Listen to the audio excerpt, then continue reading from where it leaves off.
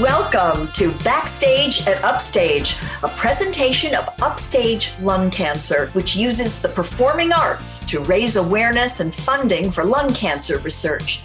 Here's your host, the founder and president of Upstage Lung Cancer, Hildy Grossman. We're so glad to be back with you again today, where we're going to explore the question, what would Sherlock Holmes do to solve the mystery of cancer? Well, that would be elementary, my dear Hildy. Actually, more than elementary would be MIT level study. And hi, I'm Jordan Rich. My friend Hildy and I get together and do these podcasts. And an amazing panel that we've assembled today, all from the Koch Institute at MIT, including the executive director, Jane Wilkinson. We have Tarek Fadel, Jesse Kirkpatrick, and Christina Cabana, all outstanding researchers here to try to unlock the mystery. Let's go. Jane, it's so exciting to have you at the Koch Institute now. And I know you've had this amazing career. So can you tell our audience a little bit about your experience now and your background? It's just so cool. Yeah, so I'm actually pretty new to the Koch. I've been here for 3 months, but I've been involved in collaborative science for over 25 years. You know, my science background started off in working in the Human Genome Project, and I led the Chromosome 1 initiative for the Human Genome Project, which was a multinational, multi-billion-dollar project, which really relied on people coming together for, the greater good and a much bigger goal than anything that could actually happen in a single lab. That passion of collaborative science has always been a huge part of me. It's a huge part of my personal mission to really get us all to come together and think about a problem together and collaboratively. And when this opportunity came up at the Koch for me, it was an absolute no-brainer. When I think about how the Koch pulls together our biologists and our chemists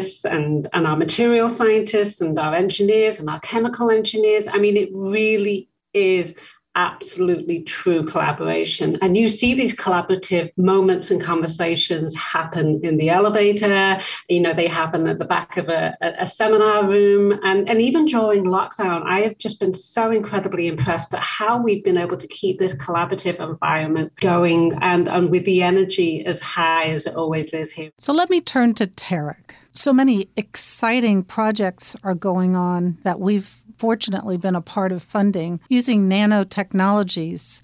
Explain to the audience a little bit, and not to mention to me a little more, what nanotechnologies is all about. What is that? The Mobile Center focuses on nanomedicine, which refers to miniaturized technologies, the type of tiny technologies that empower the smartphone you're holding right now. And it helps basically tackle, we're using these technologies to tackle grand challenges in early detection and the treatment of cancer. So an incredible team of faculty and researchers and many collaborators. And what's also remarkable is that together they really span the full spectrum of cancer care through the many projects we funded so far, from developing tools for early detection to new precision therapies for cancer. Besides the fact that maybe I would say hundreds of millions to, if not billions, have had a COVID-19 vaccine formulation that is based on nanomedicine, it's a field of research that really sits at the scale of biology. So a scale so small that is invisible to the naked eye, so tens of thousands of times smaller than the width of human hair. And so what it does, it helps researchers use really small tools to probe what's happening inside our bodies. And whether it is to get a precise readout on a biological process that is abnormal, so in the case of cancer, so that would help you in detecting it early, or disrupting it, so disrupt any disease tissues with the precise delivery of a therapeutic. Thanks so much for that explanation, Tarek. And now on to Jesse. We'd love to hear more about the specific project that we at Upstage Lung Cancer helped to fund using nanotechnologies. Tell us about that. We're all here to talk about lung cancer, and we all agree that lung cancer needs to be detected earlier. And so typically, when we think about detecting a disease, we think about biomarkers. So anyone who's ever had a blood test knows what it means to look for biomarkers. So biomarkers are some kind of marker that tells us what's going on in our bodies. So typically these can be proteins or DNA or other molecules that, for example, might be produced by a tumor and then shed into the blood or some other kind of accessible fluid like saliva or urine. And so one of the challenges with early detection of cancer is that we have about 5 liters of blood in our body. And when a tumor is really, really small, it's only producing a small amount of stuff, DNA, proteins, other molecules, that are diluted in this very large volume of blood. And so, to use the old cliche, it's like finding a needle in a haystack. Only this time, the needle is a lot smaller than a needle.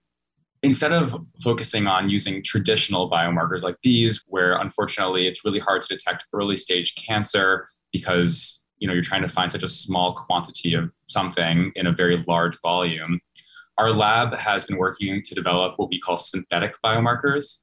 And the idea behind a synthetic biomarker is that instead of checking the blood or some kind of accessible fluid for whatever the tumor decides to spit out, we can actually deliver something to the tumor to measure what's going on directly at the site of disease. And so thinking back to Tarek's point about this power of nanotechnology, we can actually use nanoparticles that we can send to the tumor and detect enzymes that are being made by the cancer cells. And so these enzymes that we're interested in are called proteases. And you can think of them as helping the cancer cells to kind of cut the surrounding tissue that are, around the tumor, which allows it to invade and spread and eventually to metastasize. And so proteases are basically just enzymes that cut proteins. And so when we deliver these nanoparticles into the body, if the nanoparticle encounters a lot of proteases, that's a sign of cancer. And what happens is that once these nanoparticles detect proteases within a tumor, they release a small reporter, which is like a signal to the outside world that the nanoparticle has found its target. And the reporter is then filtered into the urine, which actually allows us to do a simple urine test for cancer. And so I'm not going to go into all of the details right now, and I'm happy to answer more questions or go into as much detail about the specifics as you'd like. But what we've been doing with the support of upstage lung cancer is we've been taking this technology to detect proteases and applying it to the early detection of lung cancer. And we've had quite a bit of success and are excited about future directions. Thanks so much, Jesse. And now on to Christina, who works with Tyler Jacks in his lab. There's a project that you're doing that Upstage Lung Cancer also helped to fund on organoids. Well, I have this little story. When I stopped over at the Koch Institute and the discussion was about organoids, I said, "Oh, I know all about organoids." Now, most of you probably have never heard of it, but I said, "I do know all about organoids." And they were so surprised and said, "Gee, how do you know about that?" And I said, "Well, I learned all about it watching Grey's Anatomy." It was a great episode. Hildy, I must have missed that episode. I thought organoids were people who were just incessantly organized and drove the rest of us crazy. Oh, that's so funny. So, Christina, why don't you tell us a little bit about the project you're working on with organoids?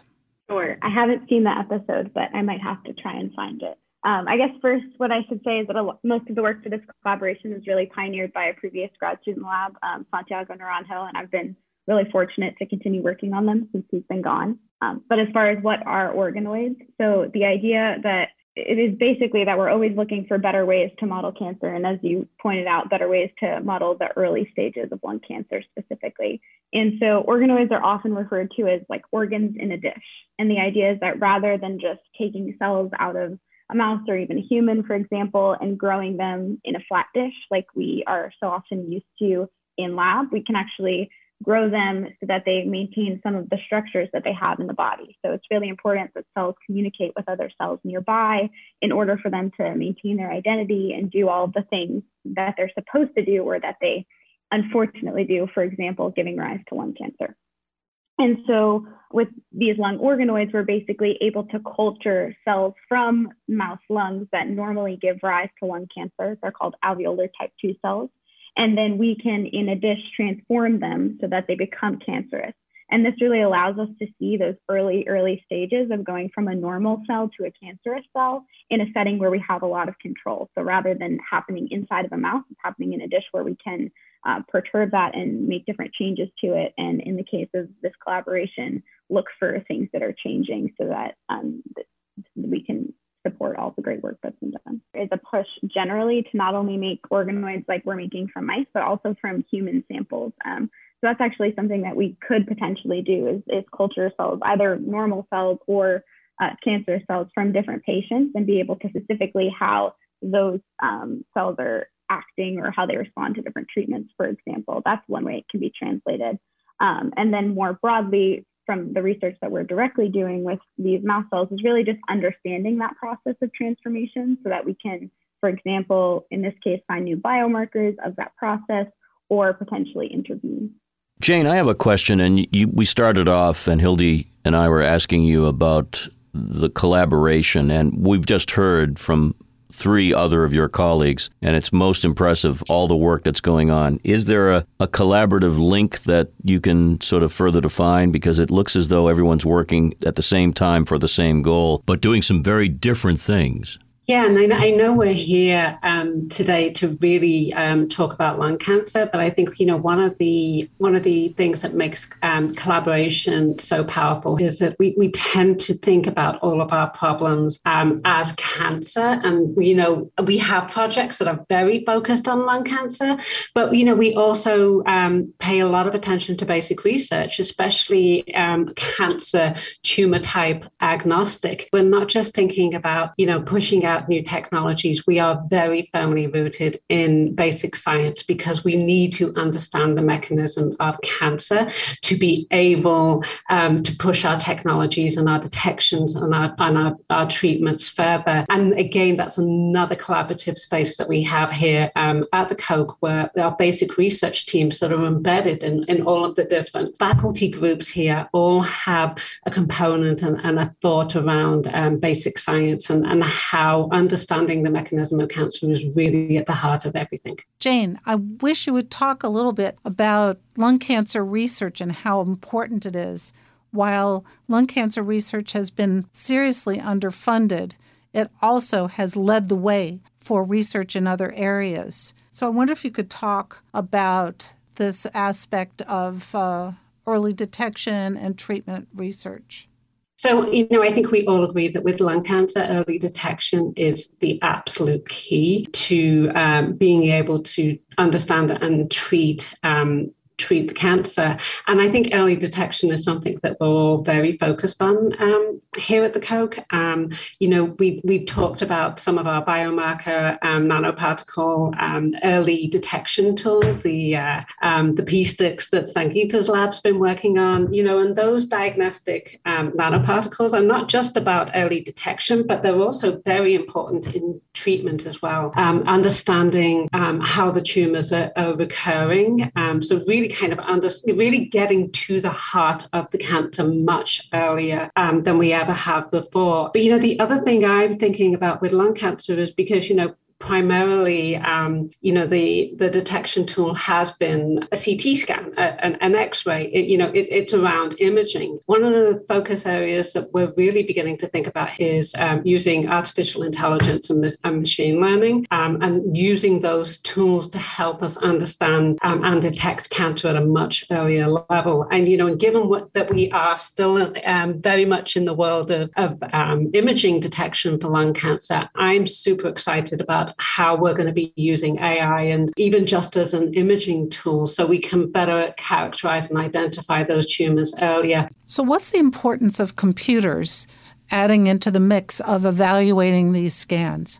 So artificial intelligence, machine learning, as it's also known, is a way for computers to interrogate a tremendous amount of data, and we call it big data, with the absolute focus. Every radiologist is just a human being, but a computer can just continue to work and continue to learn over and over again, interrogating these images, and they're really going to help us really kind of play a very critical role in the early detection efforts. We call it artificial intelligence, but I think it's really more important to think about it as machine learning. They're very, very good learning tools. They have the ability to be more accurate and faster in detection. And even if, outside of the world of imaging as well, I really believe that artificial intelligence and machine learning is going to start to help us as researchers pull together just tremendous amounts of medical and health data and epidemiology data, really understanding everything about the patient as it relates to their cancer and not just always thinking about cancer as a molecular problem. Jesse, would you like to comment on my comments so far on machine learning and how you've been using it personally in your research with upstage cancer? It's great that we're having this conversation about machine learning, and it's a conversation that probably we wouldn't be having 5-10 years ago. So this is really an emerging concept. It's gaining a lot more clinical traction in our research. So I've mentioned to you that we are able to send nanoparticles into the tumor and detect these enzymes called proteases that the tumor cells use to grow and invade and spread. Now, it turns out that there are over 500 different types of proteases, and each of them play a different role in normal biology and in disease. And so in cancer, there are many, many, many different types of proteases that are doing different things. Some of them are helping the tumor cells to spread. Some of them are helping the tumors to recruit new blood vessels to provide fuel. And what we can do with our technology is we can actually detect many of these proteases at the same time. And so what that means is we can detect different processes that are happening.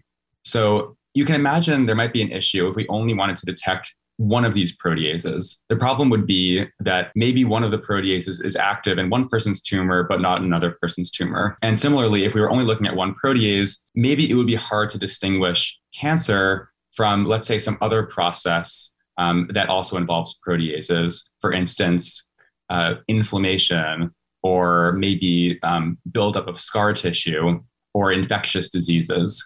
So by measuring many of these proteases at the same time, we can capture as many patients as possible and also have the highest possible specificity for cancer. So the way that this works in practice is we can actually administer a cocktail of up to 20 or maybe even more nanoparticles at the same time, each of which is able to detect a unique set of proteases, and each of which releases a different type of reporter that goes in the urine. So we can do some kind of fancy tests to measure all of these different reporters. And then the question is, what do we do with that data? How do we take these 20 reporters and turn that into a diagnosis of, yes, there's cancer, or no, there isn't cancer? And this is where machine learning is really an incredibly valuable tool, because what you can do is you can actually just train one of these, what we call machine learning classifiers, using some of the data. You just give the data to the classifier, and the classifier then learns based on that data what data corresponds to cancer and what data corresponds to no cancer. And then when you get a new patient coming in and getting this test, you can feed that data to the classifier, to this machine learning classifier, and it can, work its computational brain and spit out an answer comparing the data that you're giving it to the data that it already has for yes, cancer or no cancer, and it'll be able to tell you whether or not the patient has cancer. It sounds like it would be an exciting and very innovative way to expand information available to doctors. Tarek, do you have any thoughts about this yourself?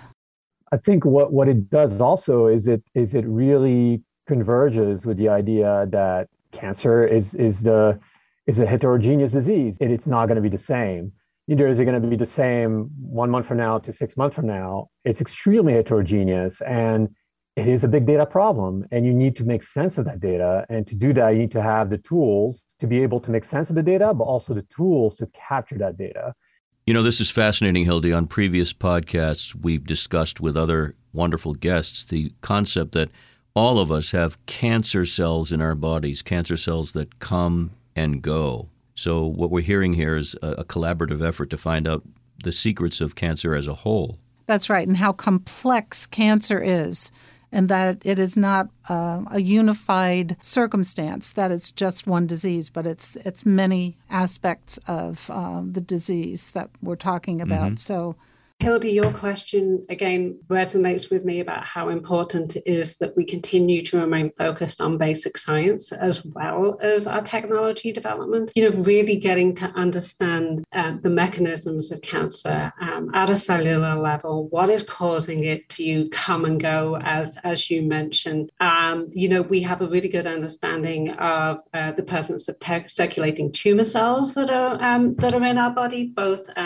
those of us with cancer and those without. Again, back to this overwhelming support of really understanding the basic science of cancer. Christina, do you have any comments? I mean, I guess I'll just comment quickly that one thing that's also fascinated me similarly is not only that cancer is so heterogeneous between people, but also within a singular patient, and that there are different kinds or different specific tumor cells that will go on to see those metastases and some that do not. And that's something that I think I've been working on in the lab's working on, because it's fascinating how it can change so quickly and how we really need to understand these things at a very deep level, because it's not that all the cancer cells are the same. One of the projects that Upstage Lung Cancer is proud to support is an investigation of using breath to detect lung cancer early. Actually, if you have lungs, you can get lung cancer. So can you tell us a little bit about this project, Jesse? This technology that I've been telling you about, these nanoparticles that you can send to the tumor, and these enzymes in the tumor can cut something off of the nanoparticle, and then there's that reporter. And that reporter is kind of the signal to the outside world that there is cancer. And in the work that we've talked about so far, that reporter goes into the urine.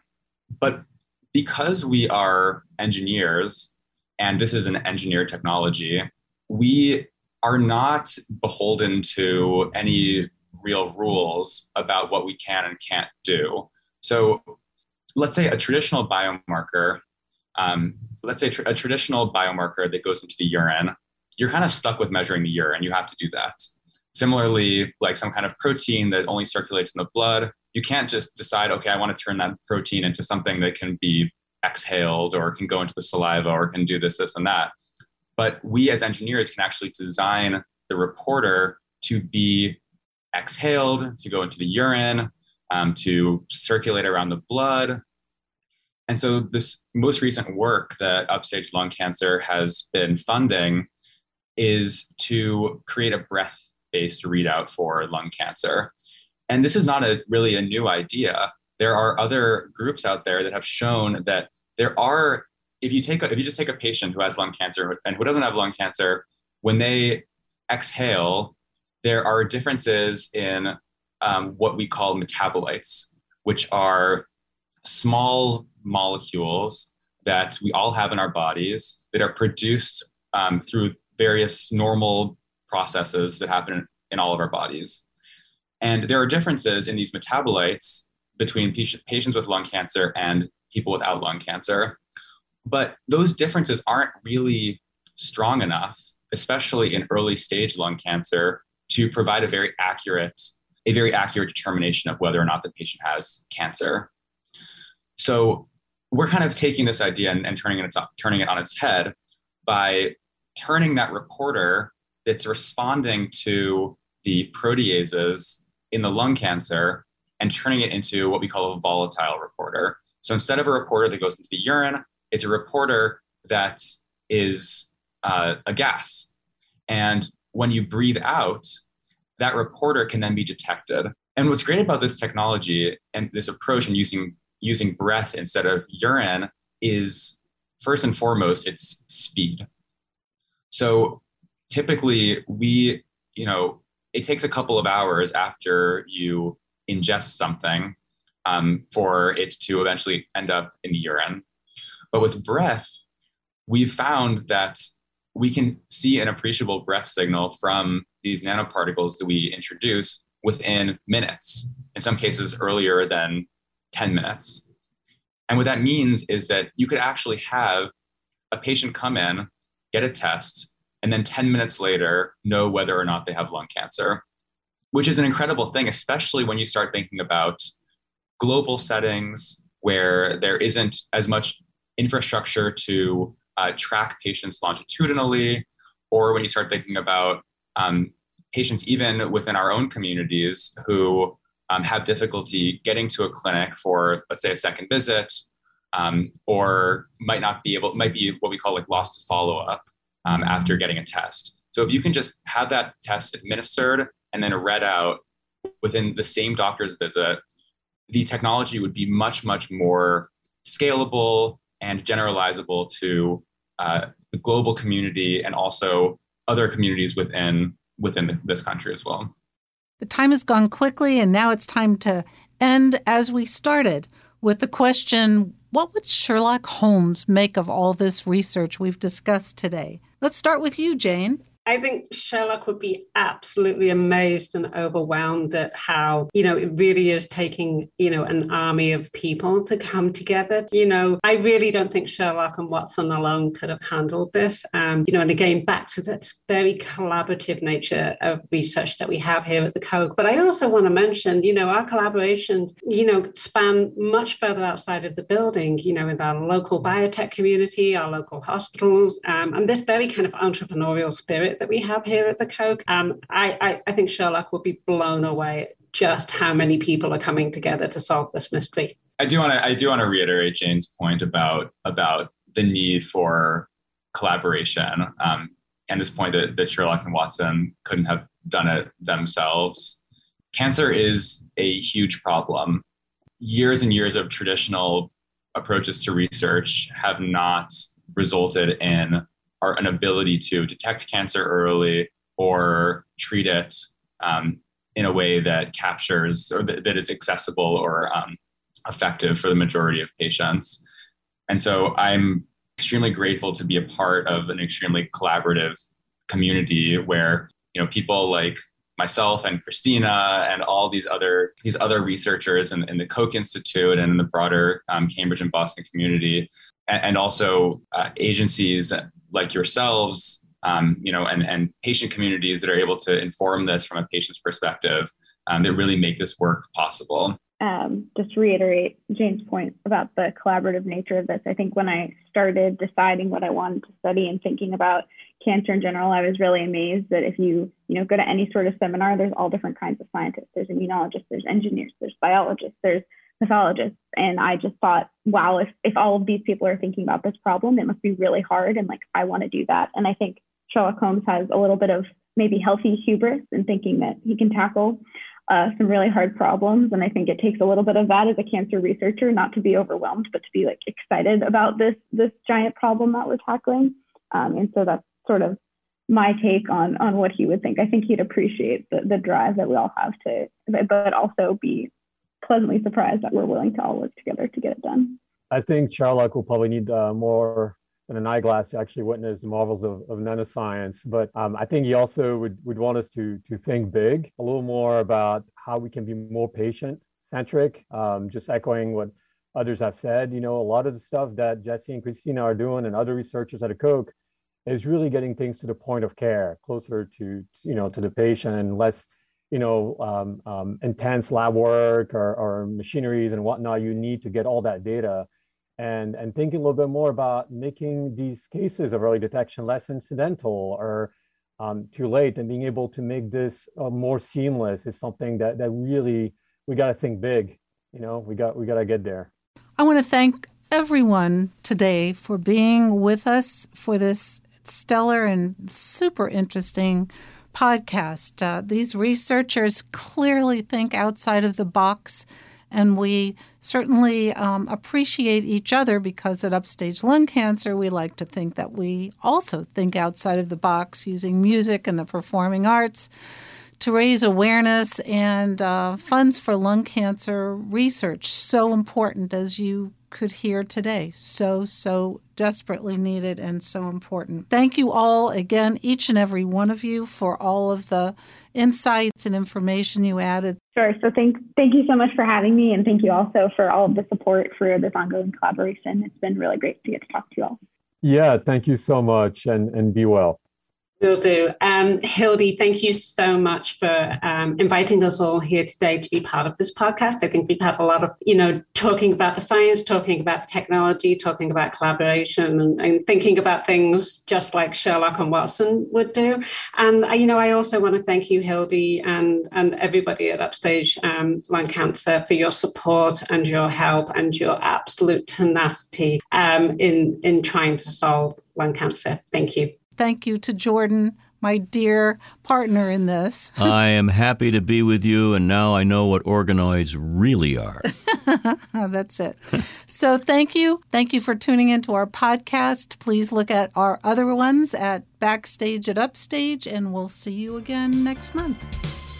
To find out how you can join Upstage Lung Cancer in raising awareness and funding to beat lung cancer, visit our website, upstagelungcancer.org. We invite you to subscribe and download our podcast, available on all platforms. And we love reviews and ratings. After all, we're showbiz people. There's more entertainment and inspiration to come on the next podcast episode of Backstage at Upstage.